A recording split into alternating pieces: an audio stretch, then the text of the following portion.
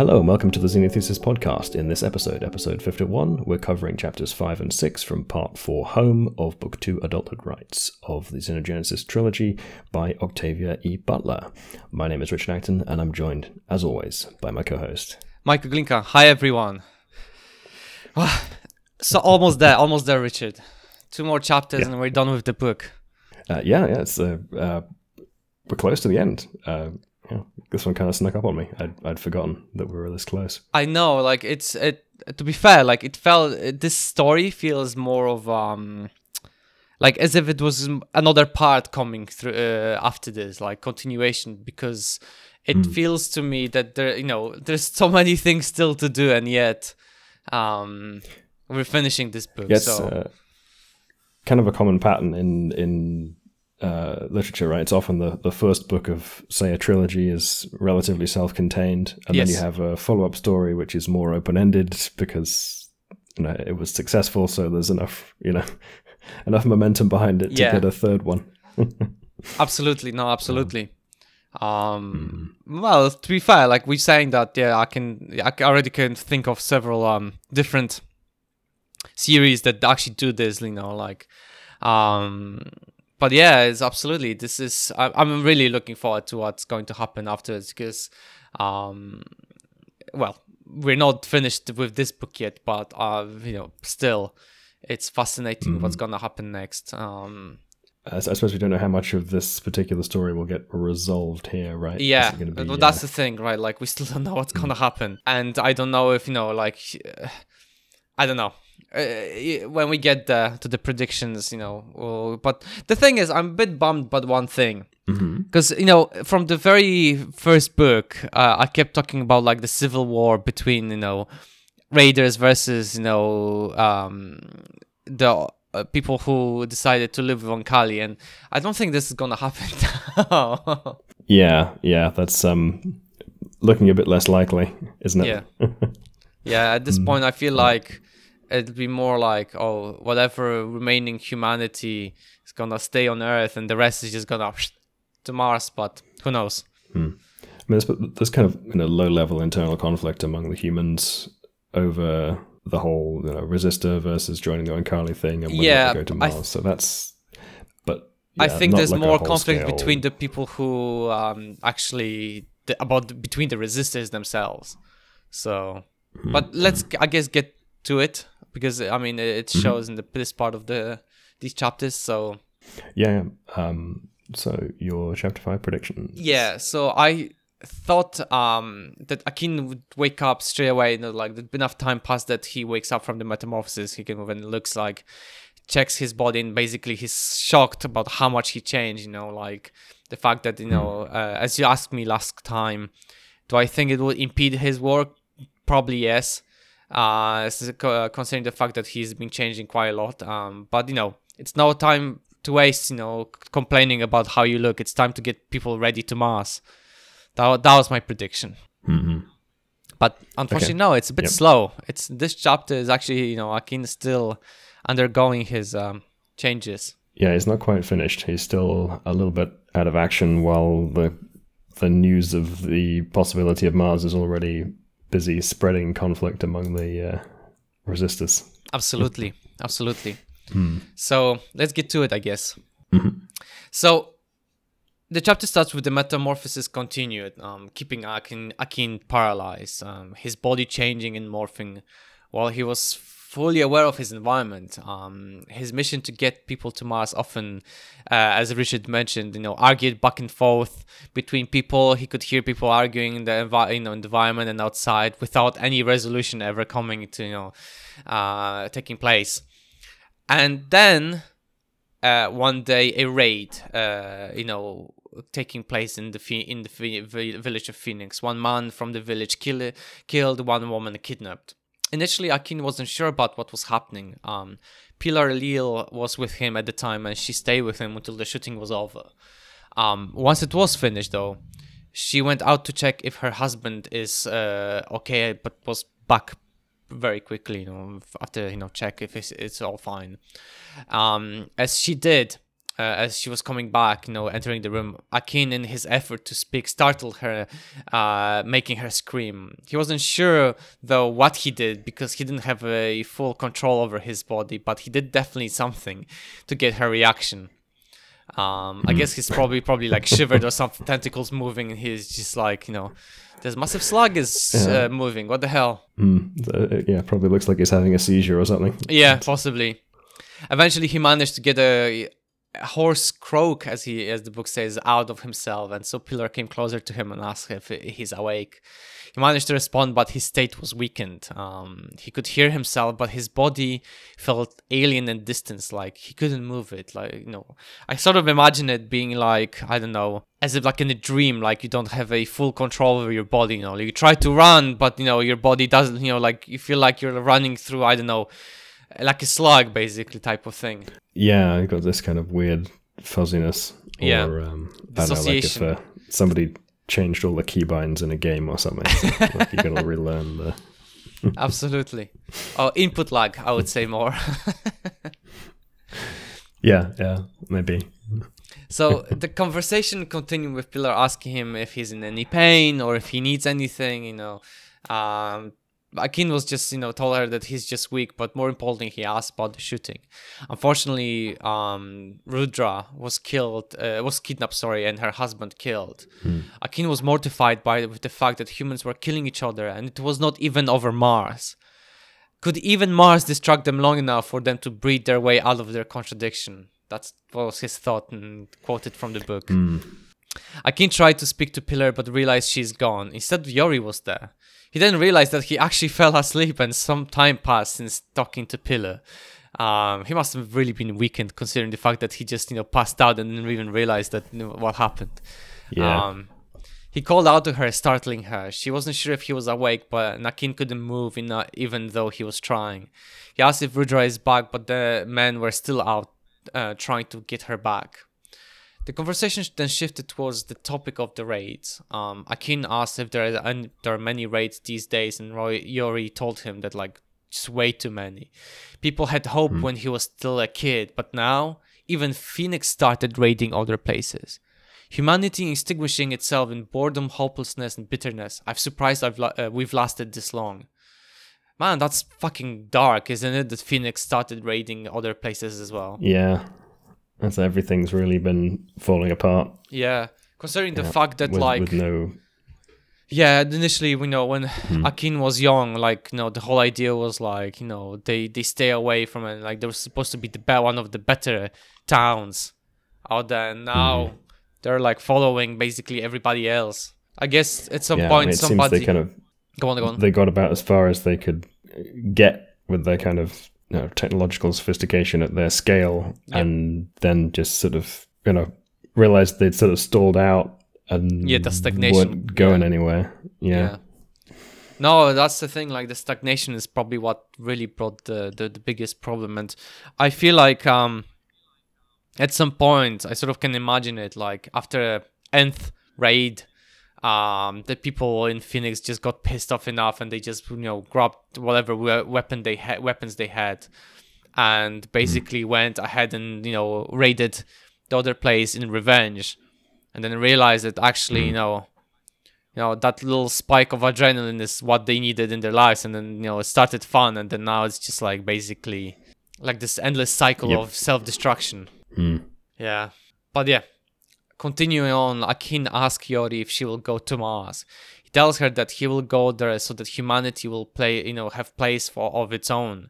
He will work hard to ensure that the place does not kill them, but that the humanity will have to work together, otherwise they will all die. There's no choice. They have to work together, cooperate, otherwise, the place will, annihilate them.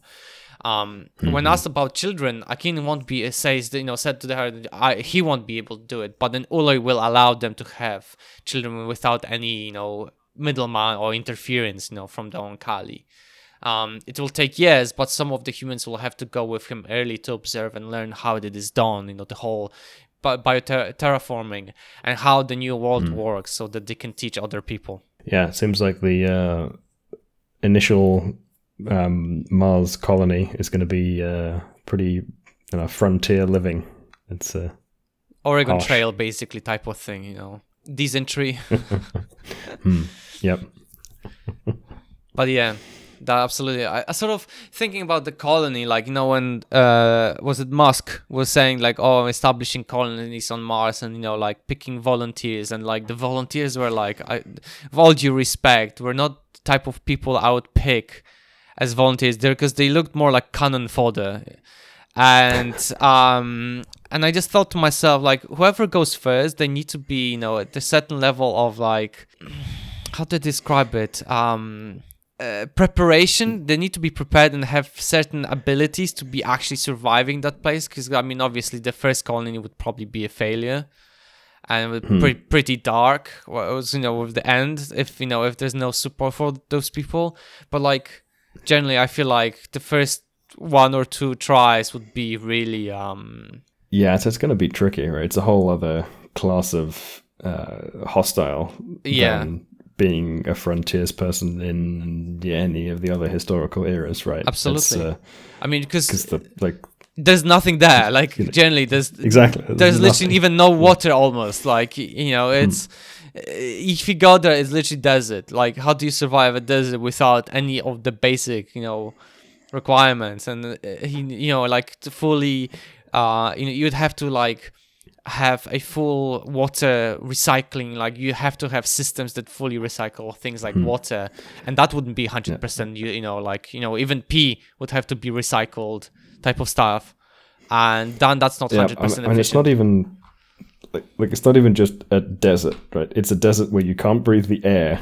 Yes, and you also need radiation hardening to protect you from a whole other class of threat that we have, like accelerated cancer cases. Yep, it's just way different from any of the previous attempts at that. So not only do you need to be like, the kind of rugged outdoorsman type capable with survival skills, but you also need like the kind of astronaut smarts for actually dealing with all of the complexities of the engineering systems that you need to keep you alive. Yeah. So it's But basically, what we need is redneck engineers. But yeah, it's I sort of cannot imagine without like the ability to have things like, as Akin mentioned earlier in the books, mentioning like modified plants capable of surviving the environment like that, and then creating the atmosphere and oxygen on the planet. Like, even though they say it's gonna take several years, that's still very, like, I find optimistic. Several years, in what perspective? Human perspective or Kali perspective? Yeah, I think it was on the order of like 100 years or so, right? Was kind of the Oankali several years. Yeah. So that's quite a while. Well, it's going to be pretty harsh still. Yeah. As going back to the chapter, it will. Akin says it will take years, but some of the humans, will have to go with him and observe and learn about this, which I still think is going to be quite tough on those humans. But he will also need to help with the resistors. He looked a lot less human now and than before, and he needs humans to help convince other humans about the plan. But here where Yori though disagrees. The reason why was Akin needed people who won't be shot on sight, and here's a excerpt from the book: sane people only shoot on Kali by accident. Akin needed people who won't be taken prisoner, and everything they said is ignored. That's the way human beings are now. Shoot the men, steal the women. If you have nothing better to do, go raid your neighbors. Man, that's dark. Yep. That is pretty dark.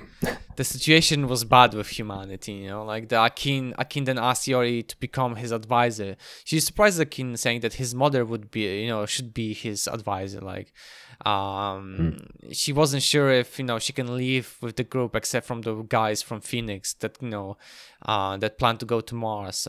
She is technically a trained doctor, but her specialization is psychiatry. And she tells that Akin that Don Kali thought her job that more with physical disorders than mental ones, and then she that humans actually knew about, due to the fact that humans we're incapable of recognizing most of them as physical disorders. Yeah, I mean that's reasonably plausible for a decent subset of psychological conditions, I would say. I mean, at the end of the day, everything is physical when it comes to your brain, but depends how you interpret that. If you can address it with drug treatments, then there's a component of that you can fix physically.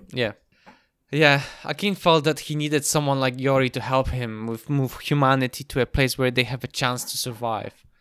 But then he changed topic to how much he had changed. Unfortunately for him, he changed the metamorphosis. He morphed more than he expected. Yori told him like he looked like a small Oankali. He can't sense himself properly yet, but he won't change anymore when Yori asks. When asked if he minds, obviously Akin was like, yes, of course. How will resistors trust him? But Yori tells him that it doesn't matter because how many humans trust each other nowadays, and it's fair point. Yep. That's another fairly dark point, but a fair point. Yeah. And that's the thing. It's surprising because a lot of villages around Lo don't fight much, and that's what Akin tells Yori, and she tells him that he might have a better chance to take those villages, and giving up basically on the rest of the humanity, for all the resistors that are staying here on Earth. And at that point, he looked at her, and he knew that she would help him, but he knew that he also won't give up on the humans. He'll try to save everyone. Yep. She asked him if he needs food, but not in the next few days. I can tell her what he needs is people around him. He asked if they pick those who are around him, because they will migrate. And even though that wasn't the original purpose, basically everyone who came to stay with Akin would go to Mars. I wonder if maybe the fact that he looks like a small Oankali is a sort of byproduct of the fact that he didn't have the chance to sort of stock up on food before he went into his metamorphosis. Maybe he would have been a bit bigger if he had the chance to do that properly. But the thing is, maybe he was small beforehand. Yes, that's the thing. He was small beforehand, so I don't know if the Oankali drastically having their metamorphosis change their height, if there's any control over that. But I guess maybe that. I guess it's both things. Malnutrition before the metamorphosis and just his own natural height, being the factor in here. So I don't know all that much about what would happen if you had an insect with insufficient nutrients to enter their metamorphosis state, and they ended up somehow forcing themselves into it earlier than expected. I think that might cause effectively failure of the complete metamorphosis process, and you just get they cocoon and they don't manage to finish it off and become an adult. Or if you just, or how much of that can be compensated for by just kind of going a bit smaller, or that's not an area I know anything about. That's an interesting point. It feels like to me that's probably the latter is probably the more reasonable answer in terms of Oankali. Survival is always the most crucial, so they would do anything, even if they're 5 centimeters in height.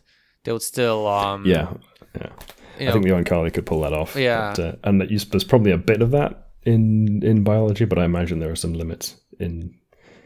I mean, the thing is, bear in mind, in history, for example, after the Korean War, right, between North and South Korea, the average height of Koreans was around 165, if I remember, centimeters, something along those lines. But now it's 1 meter 80 centimeters, simply because of the protein intake has increased substantially after the war.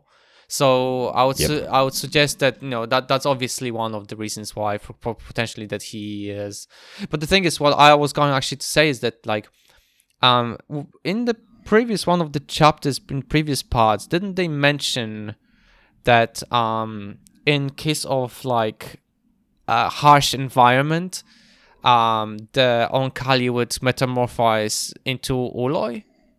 Like instead of becoming male or female, they would become an Ooloi because, well, at least the newborn will definitely, because of the, if the environment is stressful. I think that may have ended up being kind of like an earlier developmental commitment, right? Perhaps very early on they could make the transition to becoming an Ooloi, but not after once they're already. Are you sure? Along, Excuse me. Are you sure? Maybe. Because like it feels to me, knowing Oankali, they would probably like Power Rangers this, like transformation. And thank you very much. I'm an Ooloi now. Maybe, yeah. I suppose it could be one of two things, right? It could be either the environment is not sufficiently hostile for Akin to become an Ooloi, or there's this earlier developmental checkpoint of some kind. Yeah, I mean, to be fair, most Oankali, all of the Oankali have the same sort of abilities. It's just the Ooloi have those abilities more enhanced, like healing, sensing, subatomic particles and type of thing.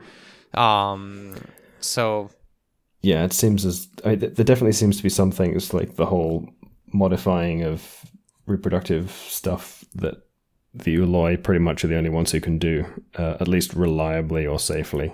You might be able to try and maybe get there sometimes as a non-Ooloi, but it seems like there's some stuff that's pretty much just them. Yeah. But yeah, so yeah. Continuing on, about the people who are coming in, like Akin tells her to send him the others, as long as she thinks that his looks would not scare them, and she says that they've seen an Oankali before. And in that sentence, he felt some bitterness and something else. Like there's just something behind that meaning behind the sentence. He asks her what's wrong, and she tells him in anger. She stared at him with unmistakable hostility. I was thinking that so many people have suffered and died, she said. So many have become unsalvageable. So many more will be lost. She stopped, breathing deeply. Why did the Oankali cause this? Why didn't they offer us Mars years ago? They would never offer you Mars. I offer you Mars. She asks him why, and Akin tells her that he's part of them, and because they should have a chance to fight the contradiction in them. The Oankali think that the opposite, that humanity cannot resolve it or outgrow it. And the fact that giving Mars to humans would be like breeding intelligent beings just to have one another kill each other, or all of them dying on the planet. Although Yori protests, that Akin tells her that their biology, their genes is what are what their true purpose is, and he hopes that the mutation will appear, a chance for survival, because he agrees with Oankali, but he believes in the chance, and Akin wants to do it, and some will help them. The Oankali won't help except to teach. They won't set a foot on Mars once we've begun. They won't transport you. And this sentence I am confused about, because the Oankali say, obviously Akin agrees with the Oankali that the contradiction cannot be changed, and obviously, but then they say they won't transport you. How the hell are they gonna get to Mars? Before we delve into the transport question, yeah. I just want to touch on the the Oankali decision. Yeah. And it does seem like they could still have potentially avoided this whole situation with the humans, right? It seems as though they decided that the humans would be permitted to kind of live out the rest of their lives on Earth, and they didn't entertain the possibility at all of like a human Akjai. And they assumed that this was the best option. But then they also did this thing where they created Akin as like a human Ooloi construct and then consulted him about the future of the humans. Yeah. Right. It seems as though they could probably have just, kept the rest of humanity in the stasis pods and still made themselves a human Ooloi, a human Oankali construct male of suitable capacities. Absolutely. To consult. But the thing is, isn't like from the book one, I think if it's Taya said that, but it's the whole humanity is the culture that's so irresistible to them, which is quite ironic. The fact that there's so many humans, different types of humans all around, scattered around the planet, in the resistor villages. And yet the culture that, you know, originally was placed, like, we're not even allowed to bring in. Everything was basically demolished by the Oankali, if it wasn't demolished by the nuclear weapons. Although I think a component of that may also just be like the Oankali understanding of culture is probably quite different from the human understanding of culture. I think because you're right. For the Oankali, you know, they have this genetic memory thing. Like, a lot of their culture is just embedded in their biology, right? They're not fully separable for them. So the notion of like taking a human culture requiring like continuity of human civilization and organization and like records and stuff is a thing that's super alien to them.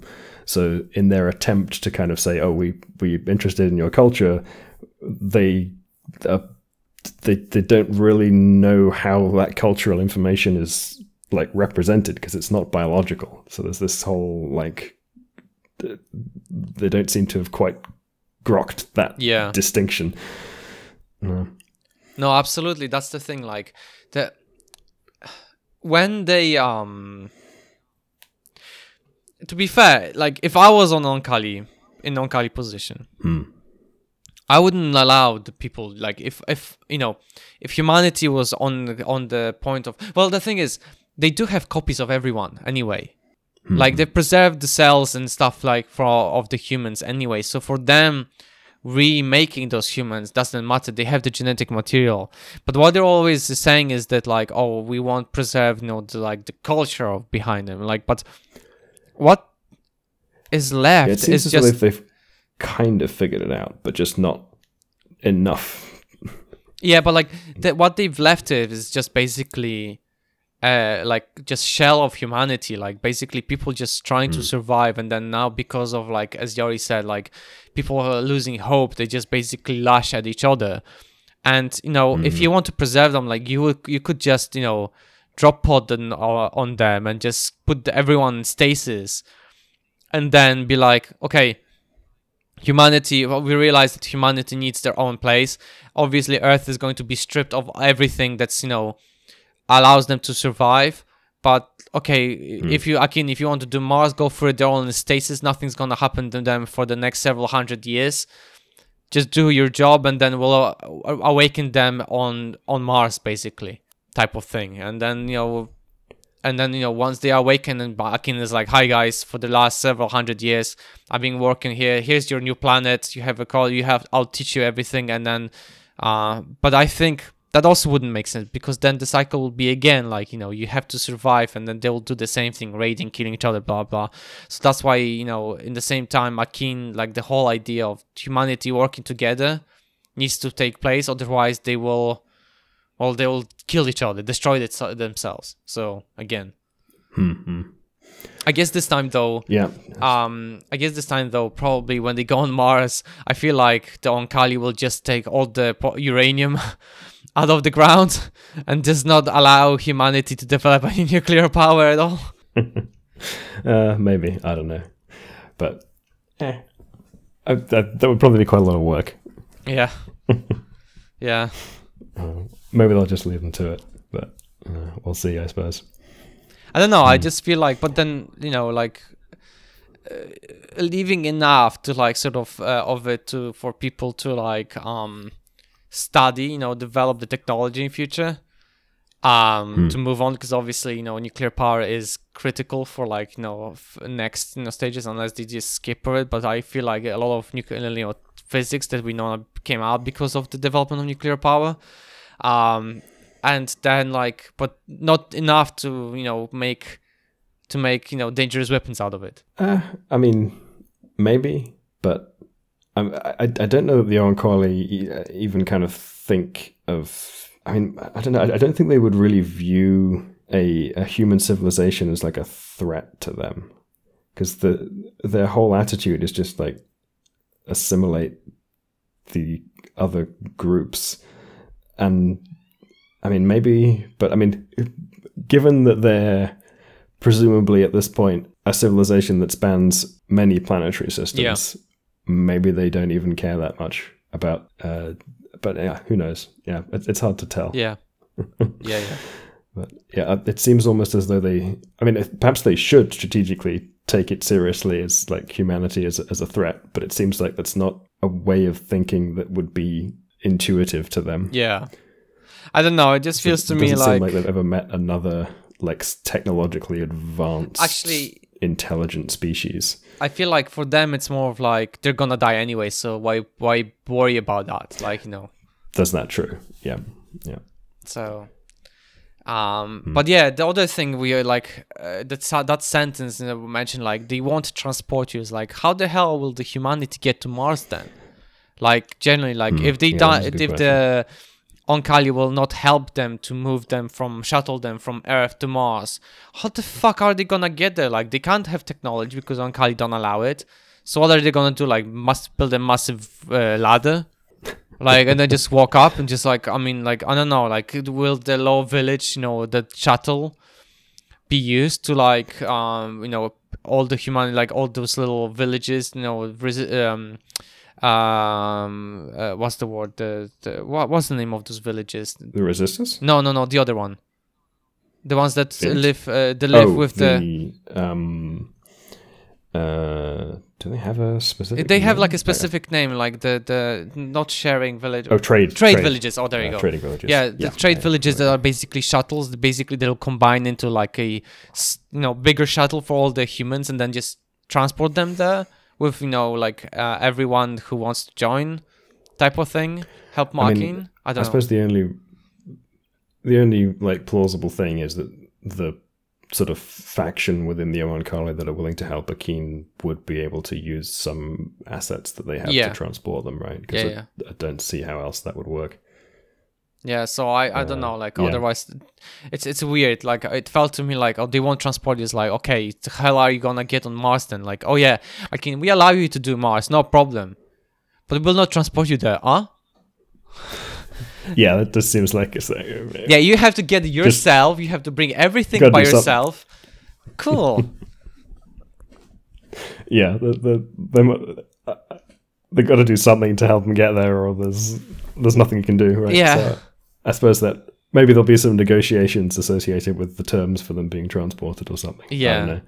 But it just feels... I've forgotten if that came up. Yeah. So I don't know. It feels to me a bit weird. But talking about the sort of ship transport thing, there weren't that many like super sciencey topics in this thing. And after we had that discussion about how the shuttle might be fueled and the fact that they were using some kind of nuclear power source, it kind of nerd sniped me a little bit. Okay. I was in the shower the other day thinking about how they might solve this problem. And like, one of the problems you have to solve to have nuclear fuel is some enrichment. Right? Yeah. You need to do some uranium enrichment so you can get some U-235 for your reactions. And when you mine uranium, most of it's U-238, but you've got to do some isotopic separation to get these things out. But like, that's not straightforward because chemically they're basically the same. Yeah. So you can't separate them with a chemical reaction. So you've got to do it with something that's going to separate their mass. Which has to be super sensitive because the only difference was like 3 electrons. So exactly right. It's like a 0.5 percentage point difference in mass because you're only going from like it's a difference of 2 nuclear masses out of 230 odd nuclear masses, or nucleon masses rather. Yeah. But so it's tricky. Which is why the methods that exist for this is like hard. Like uranium enrichment is genuinely a hard problem. Gas centrifugation, I think, is the most commonly used method. Yes. But I was thinking of how you might be able to pull this off inside a biological system. And the thing I came up with is, so let's say you have a protein that very specifically binds uranium. Right? And there are plenty of precedents for this. There are a lot of enzymes that have specific binding sites that are able to particularly pull out a given metal ion, right? There are manganese and magnesium and iron and many other enzyme structures where you have a ligand or like a protein structure that can specifically bind a particular element. So let's say you have a protein, and let's make it a a long one. Let's have a whole bunch of uranium binding sites on that protein. Or it might be something like the approach that is taken by plants with chlorophyll, where you have a molecule a smaller chemical molecule that can bind the metal, right? It doesn't have to be the protein directly. Yes. I was thinking that's more likely have a cofactor. Yeah. That's more convenient for higher density, which would be nice in this case, right? So we have a protein, maybe some cofactors that can very densely bind a whole bunch of uranium, right? So now we have the problem of how do we actually separate that? So if you've randomly bound a whole bunch of uranium, then you're going to have a mix of U-235 and U-238. It's going to massively favor the U-238. So how do you actually separate them? I was thinking you could do it electrophoretically, right? Because they're going to have the same resistance, but they're going to have a slightly different mass depending on the proportion of I see what U-235 to U-238, right? So what you do is you put your protein in a medium and you apply an electrical field to it, and then it's going to have the same mass. It's going to have a different mass. It's going to have the same resistance to pass through the medium. So it's going to be accelerated at a slightly different rate through the medium depending on its mass. Yes. Right? Because it's the same electrical field. Yeah, right? the lighter will go faster than the heavier ones, leaving... Exactly. Yeah. Right? But statistically, you will end up with some of those proteins that are bound a disproportionately high fraction of U-235 or U-238, right? So if you separate them out, then you can get a gradient of those proteins that are mostly bound to U-235 that will be super rare, and those that are mostly bound to U-238 will be much more common, right? And then you can sort of pull off those bands from the gel medium that you're working on and iteratively assign the same process, right? Dissociate the uranium from the low weight fraction and then do that again. So as you repeat the process, you have iteratively higher probability of getting a higher fraction of proteins bound to U-235. I feel like there's a flaw in this thinking, because if you do that, you'll get a whole gradient, as you said. So it's actually statistically you'll have lower probability to get 235. I think what you will have to do instead is that do the same process, but instead of doing a multiple molecules on a protein or an organoid, as you mentioned, having small molecules that can bind, like let's say, like for example, a hemoglobin can only bind one iron, right? Or EDTA can only bind one molecule. I mean, the reason I went with multiple is because, like, statistically, you will eventually end up with some that have multiple that have a very high fraction of U-235 versus U-238. Right? They'll be super rare. But that's the thing. Like, it's super but you rare. Will end up with some. And I feel like you would have to have really sensitive system. I feel like a single molecule with one molecule with one atom of uranium is more feasible at this point, because then if you do all the electrophoresis on that, you actually get either 238 or 235 separated. So at some point, if enough separation, you'll actually get no gradient but two bands.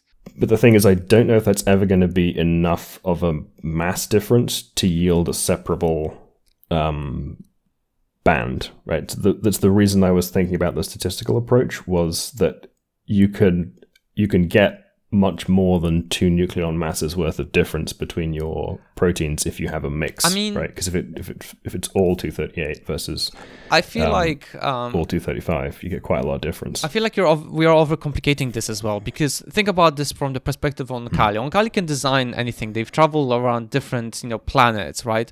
They've encountered so many different biological systems. It could be the case they could have actually enriched 238, like removing those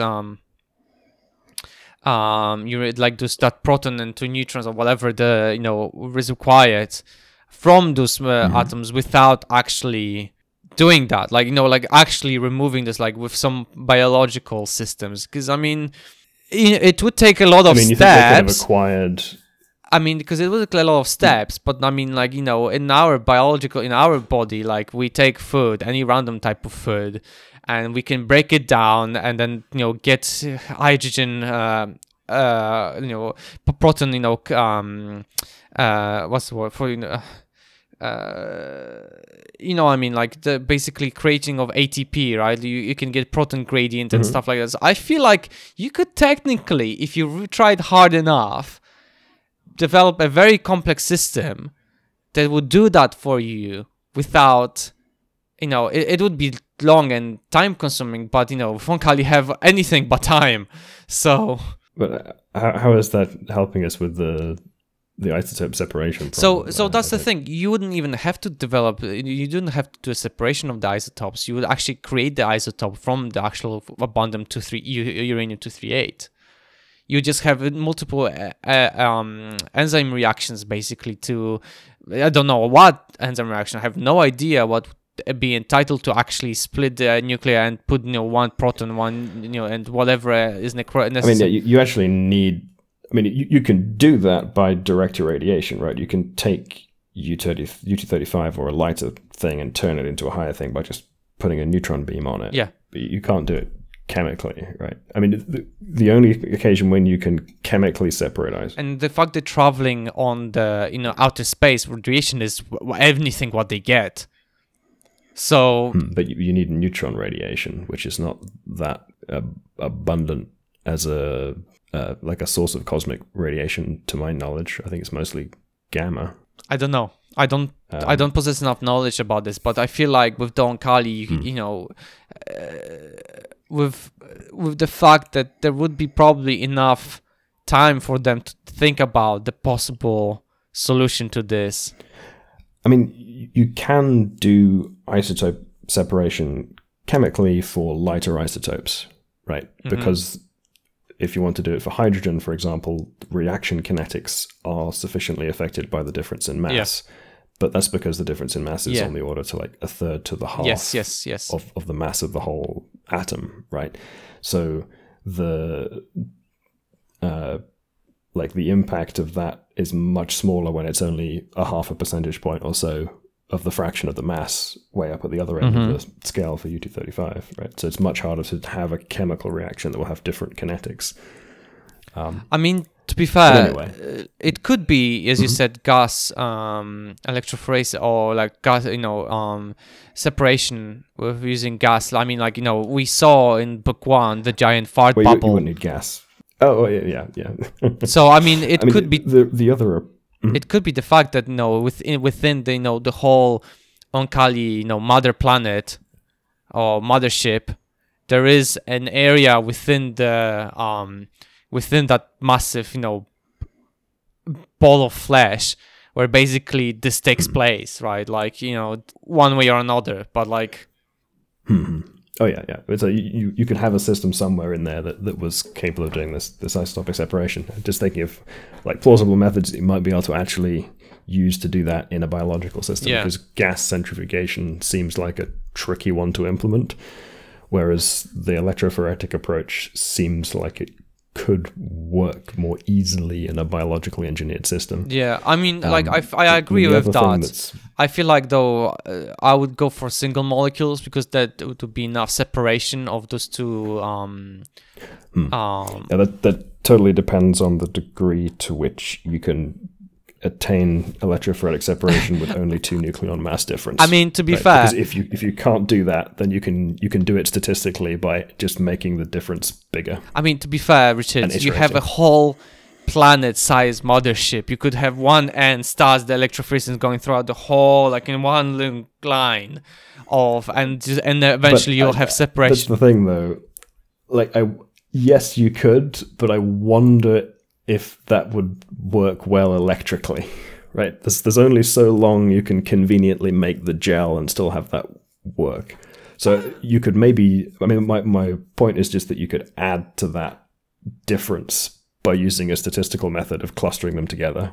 Doesn't have to, that's all. I'm just saying you can get slightly easier separation if you do it iteratively by grouping them and then relying on the fact that you will, occasionally get some that will be overrepresented in one fraction. I mean, yes, you could do. I mean, doing this, fractions and then redoing it. Obviously, that's either solutions. That's basically probably the way to do it. I mean, as I said, Oankali have everything but time, right? Like, so you could be doing that all this time. And like the existing enrichment processes are often iterative. I think the astrocentrifugation is also somewhat iterative. So yeah, but anyway, that's my that's what I came up with in the shower the other day for how you might solve this problem. No, to be fair, like it's a valid, I would say valid point. Although I don't know how realistically a biological system would be able to handle this. Like, so that's the thing. But it was merely the most plausible thing I could come up with. But as I said, by comparison with all of the other extant methods of isotope separation. Yeah, but as I said, on Kali, they've met so many different things. Who knows what they've encountered in their journey? That potentially there's something out there that maybe there's a nice, elegant solution to something similar, and there it is. I mean, like we have bacteria eating radiation in Chernobyl. Who knows? Maybe there is something much more sophisticated somewhere out there than that. And like the thing that I would probably want to do once you've got your a little bit of enriched U-235 is actually start probably a liquid salt based breeder reactor, because that way you wouldn't need a lot of enrichment. You just need a small amount of enriched uranium-235 to kind of seed like a mostly fueled by U-238 and thorium liquid salt reactor. And what you could that runs at like 700 degrees, but it's low pressure. So you could probably construct a the tubing for that out of materials that you could synthesize with a biological system. Yeah, I think so too. Like the scales that they have. Yeah, absolutely. And then you'd have a high temperature, low pressure vessel and the means of controlling the isotope composition through this electrophoretic isotope separation approach. So you could, maintain your reactor fuel mix in the liquid salt loop. And then you use that in a thermal nuclear rocket engine. So effectively you still need some reaction mass, but you could generate like hydrogen gas, easy enough to do with biological processes. And then you just put that in a tank and have a nozzle. You heat it up a bunch and you spray it out the nozzle. Yeah. Right. But using the thermal energy as the nuclear reactor. Plus a lot of biological systems will take some heat as an input to be useful. Yeah. So like gives you thermal power and the ability to run rocket engines without having to do chemical rocketry. It's just thermal rocketry. Absolutely. And it also gives you an imagination that the big mothership has a sphincter or anus. Yes. Where it just goes, opens every so often and just releases a fire fart. Puff of hydrogen or something. Yeah. No, but honestly, I think it's probably the most feasible solution out there, that we can sort of think of. There could be more elegant solution out there. Somebody smarter can actually tell us more. But that sounds like that probably no way on Kali that's feasible. Yeah, and I know I said don't overthink the details. We can wave over this and it's plausible, but this whole problem nerd sniped me. it sounds like. And I had to go figure out a way of doing it. Yeah. No, that's fair enough. No, absolutely. But it's still, for me, the question is, how do the shuttles project themselves out? Because they sort of they lie flat. It's usually their balls in the space, but now they're flat sort of mounts. So how do they project themselves up from the? That's the thing. Yeah, it's still reaction based. It's not reactionless propulsion. So it's using known physics. So I bet it's just a ball just bouncing up and down, just more and higher and higher. Mm-hmm. And so it doesn't solve the problem of the shuttle being floaty, although we don't really get a specific description of that. But the way it lands seems like it would be, rather than like a rocket. Absolutely. Yeah. But finishing off the chapter, the Oankali will not help. They will teach. They will not set a foot on Mars. They won't transport them. And what the Oankali think Joaquin plan is basically murdering all humanity with his own hands. And basically, the final end of the chapter is Yori leaving with the all the hostility between them gone, and with a promise to send someone to him, some more people. So who knows? Like it feels to me like this chapter sort of felt like the humanity is on the brink of extinction or killing themselves. They have an option: go to Mars and die, or kill themselves on Earth. Yep. Yeah, that's seems to be pretty much it. That's basically what Oankali thinks. So. Mm-hmm. Well, I mean, the Oankali think that they'll die on Mars, just slower. Yeah. Although on the Earth it'll be the same, because once the Earth is stripped of everything, then. Mm-hmm. Well, I mean, I think most of the humans that are alive now wouldn't be alive, but then if they only their Oankali hybrid descendants will be about. Yeah. Yeah. So let's go to my chapter 6 prediction, I guess. Mm-hmm. So I wasn't certain here, because I mean we are 3 chapters in until we finish, and I'm like, okay, so he asked Yori to send people to to Akin to discuss the whole Mars situation, and I just thought like it can't be like just like that. There has to be something happening, and the fact that there was a raid. It felt to me there has to be some sort of drama coming in, something about it. And I thought, what we haven't seen in a while, Gabe. And I just thought to myself, oh, Gabe, you're gonna do something, no? And but so I thought like there might be something happening between Akin and Gabe. Akin, like talking to Gabe, or also maybe someone or something happening, like I don't know, another raid. Someone getting hurt and Akin finally being able to move or something. I wasn't certain what will happen to her next, but yeah. Yeah. So you think it's going to involve Gabe, but you didn't necessarily have any specific idea as to what Gabe would do. Yeah. I mean, he did come and apologize to him a few times, and like he talked to and tried to feed him while Akin was undergoing the metamorphosis. But I thought maybe something deeper will happen, like another raid or something, and Gabe I don't know, getting hurt, or someone getting hurt, and type of thing that Akin close, and while Akin, I don't know, finally regaining his senses or something, and some drama building up from there. I don't know. Okay, I mean, so we get a little bit of that. Yeah. So let's get to it then. So chapter 6 begins with Gabe actually apologized to Akin, saying I'm sorry, but that's it. Like not explaining what he's sorry for. We know we all know what he's sorry for, but still. That's apologizing for being an idiot and pulling him off of Tate and then touching him when explicitly told not to. Yes. Eventually, Akin wakes up and hears a commotion outside.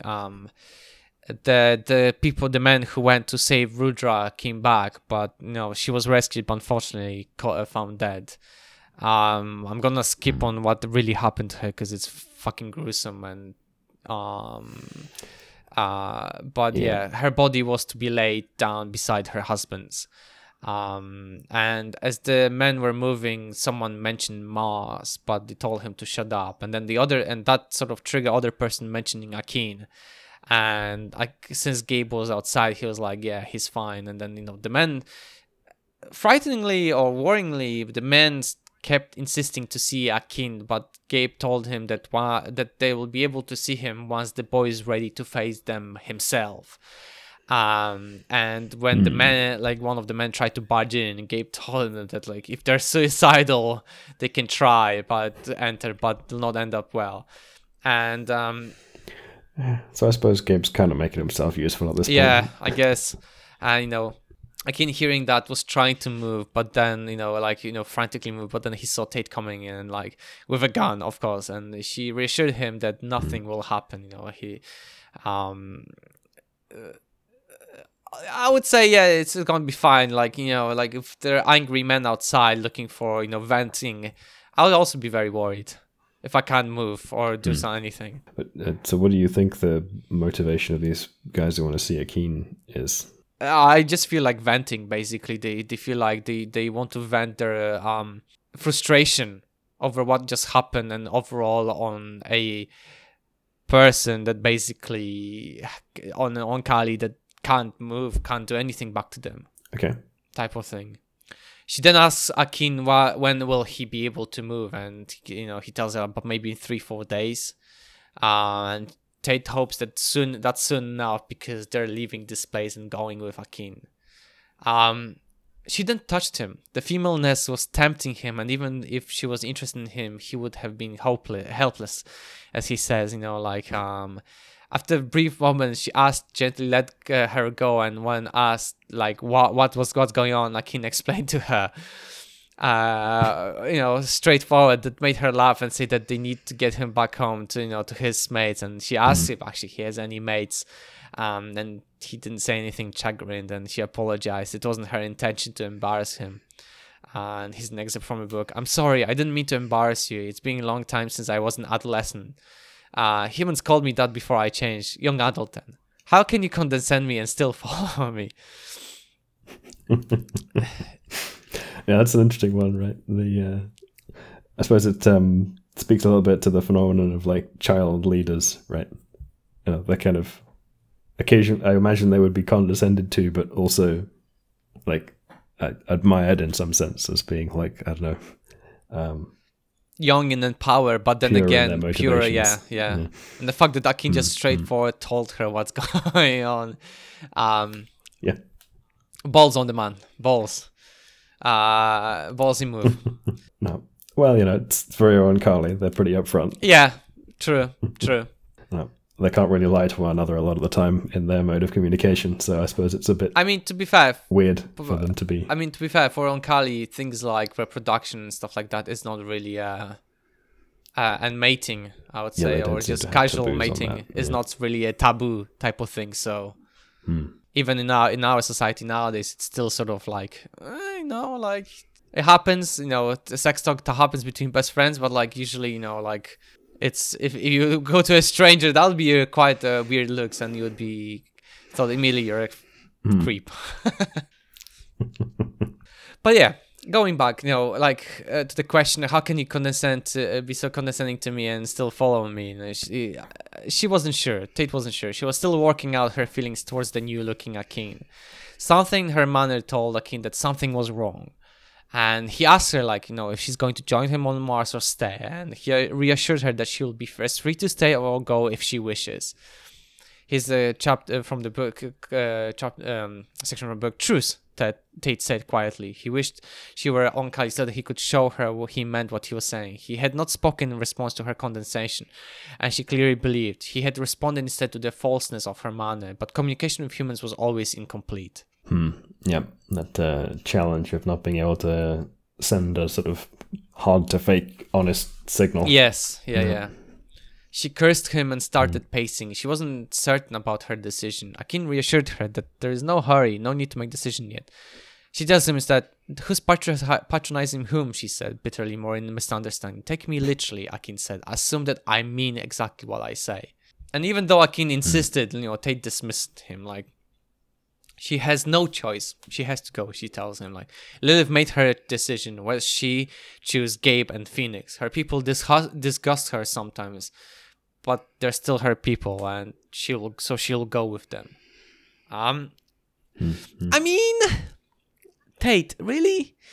I know, I understand that, she made the decision, Lilith, she picked between, the decision between Lilith and Gabe, she obviously picked Gabe. But yeah, if your own people, disgust you, what the hell are you talking about, girl? Well, I think she felt that Lilith was being too much of a traitor to humanity, as it were, right? She was willing to go in too far with the Oankali and accept the changes and kind of the lack of any reject her humanity, purely human subgroup. Yeah. So willing to sort of accept the death of humanity as its own separate thing from being a part of the Oankali. So if that was the kind of a line that Tate drew, despite her distaste for some aspects of humanity. Yeah, I mean, to be fair, it's getting worse and worse. I can see. Yeah. It's like it can't have been. The last few years with everything that went on with Phoenix and all the other raiders and whatnot can't have been easy, inspiring. Yeah. So Akin then asks her if she's bothered by the way he looks now, and she tells him that if anyone she knows changed so completely, it would upset her. But they all watch him change, so it's fine. And Akin says because of the change there will be less immigrants. She says it will be less, but because of them, because of the humans. But Akin got the message that it was because of Gabe. Gabe's attitude initially, because of his behavior. It definitely is, and past experiences with Gabe and humans is definitely going to affect how many people are gonna join them. He panicked, thinking that Tate was dead, and so to repay that blunder, I would call it, Gabe and Tate will help Akin as much as they can. So that kind of implies that if Akin had entered his metamorphosis under more conducive conditions, he might not have had such a dramatic shift in his appearance. Yeah. Maybe, I don't know. And the chapter ends with Akin mentioning her Huntington's disease that was activated and she needs someone to fix it, and Oloy to fix it. He mentioned that he put a temporary fix, but she won't be able to go to Mars with them unless she allows an Oloy to fix her completely, Even though they argue the brain damage is a serious thing, but Akin tells her it's reversible for Dawn Kali, they can do it. And after some moment of hesitation, she says yes, and Akin falls asleep, exhausted, and that's where the chapter basically finishes. Yeah. I mean the Huntington's disease thing, I think. Actually, I mean, so the brain damage in Huntington's, I think a lot of it is kind of actually. I'm not sure the degree to which it's impacting motor neuron stuff versus things that might impact memory and the rest of it. But the ability to repair brain damage for something like motor function might be easier because it's kind of more mechanical, right? You can kind of see where the connection should go and link them back up. But if you're talking about repairing something where you have loss of memory, then that's much more if you've lost the data, you can't impute what should be there in its place. Yeah, I mean, we don't really know what actually how memories are, how memories work, so we can't really tell how that could be done. So, but just from an information theoretic perspective, right? Data loss is gone. You've lost specific memory, and there's no way of inferring what that content would have been. Then you've lost that information. Yeah, right? Absolutely. It's not. Yeah. I mean, you could it could be that you have memory that is stored in pieces of the brain, and the connection to the rest of your brain is somehow severed. Yeah. So you could connect that back up, and then you'd have access to it again. But if it's actually damaged the information storage structures, whatever those are, then you can't repair that. Absolutely. Without guessing what should be there. Yeah, absolutely. But it seems like Tate's far from at that point. No, I think and I think in case of Tate is that when in the book she said that it's the Huntington disease, that activated, and she that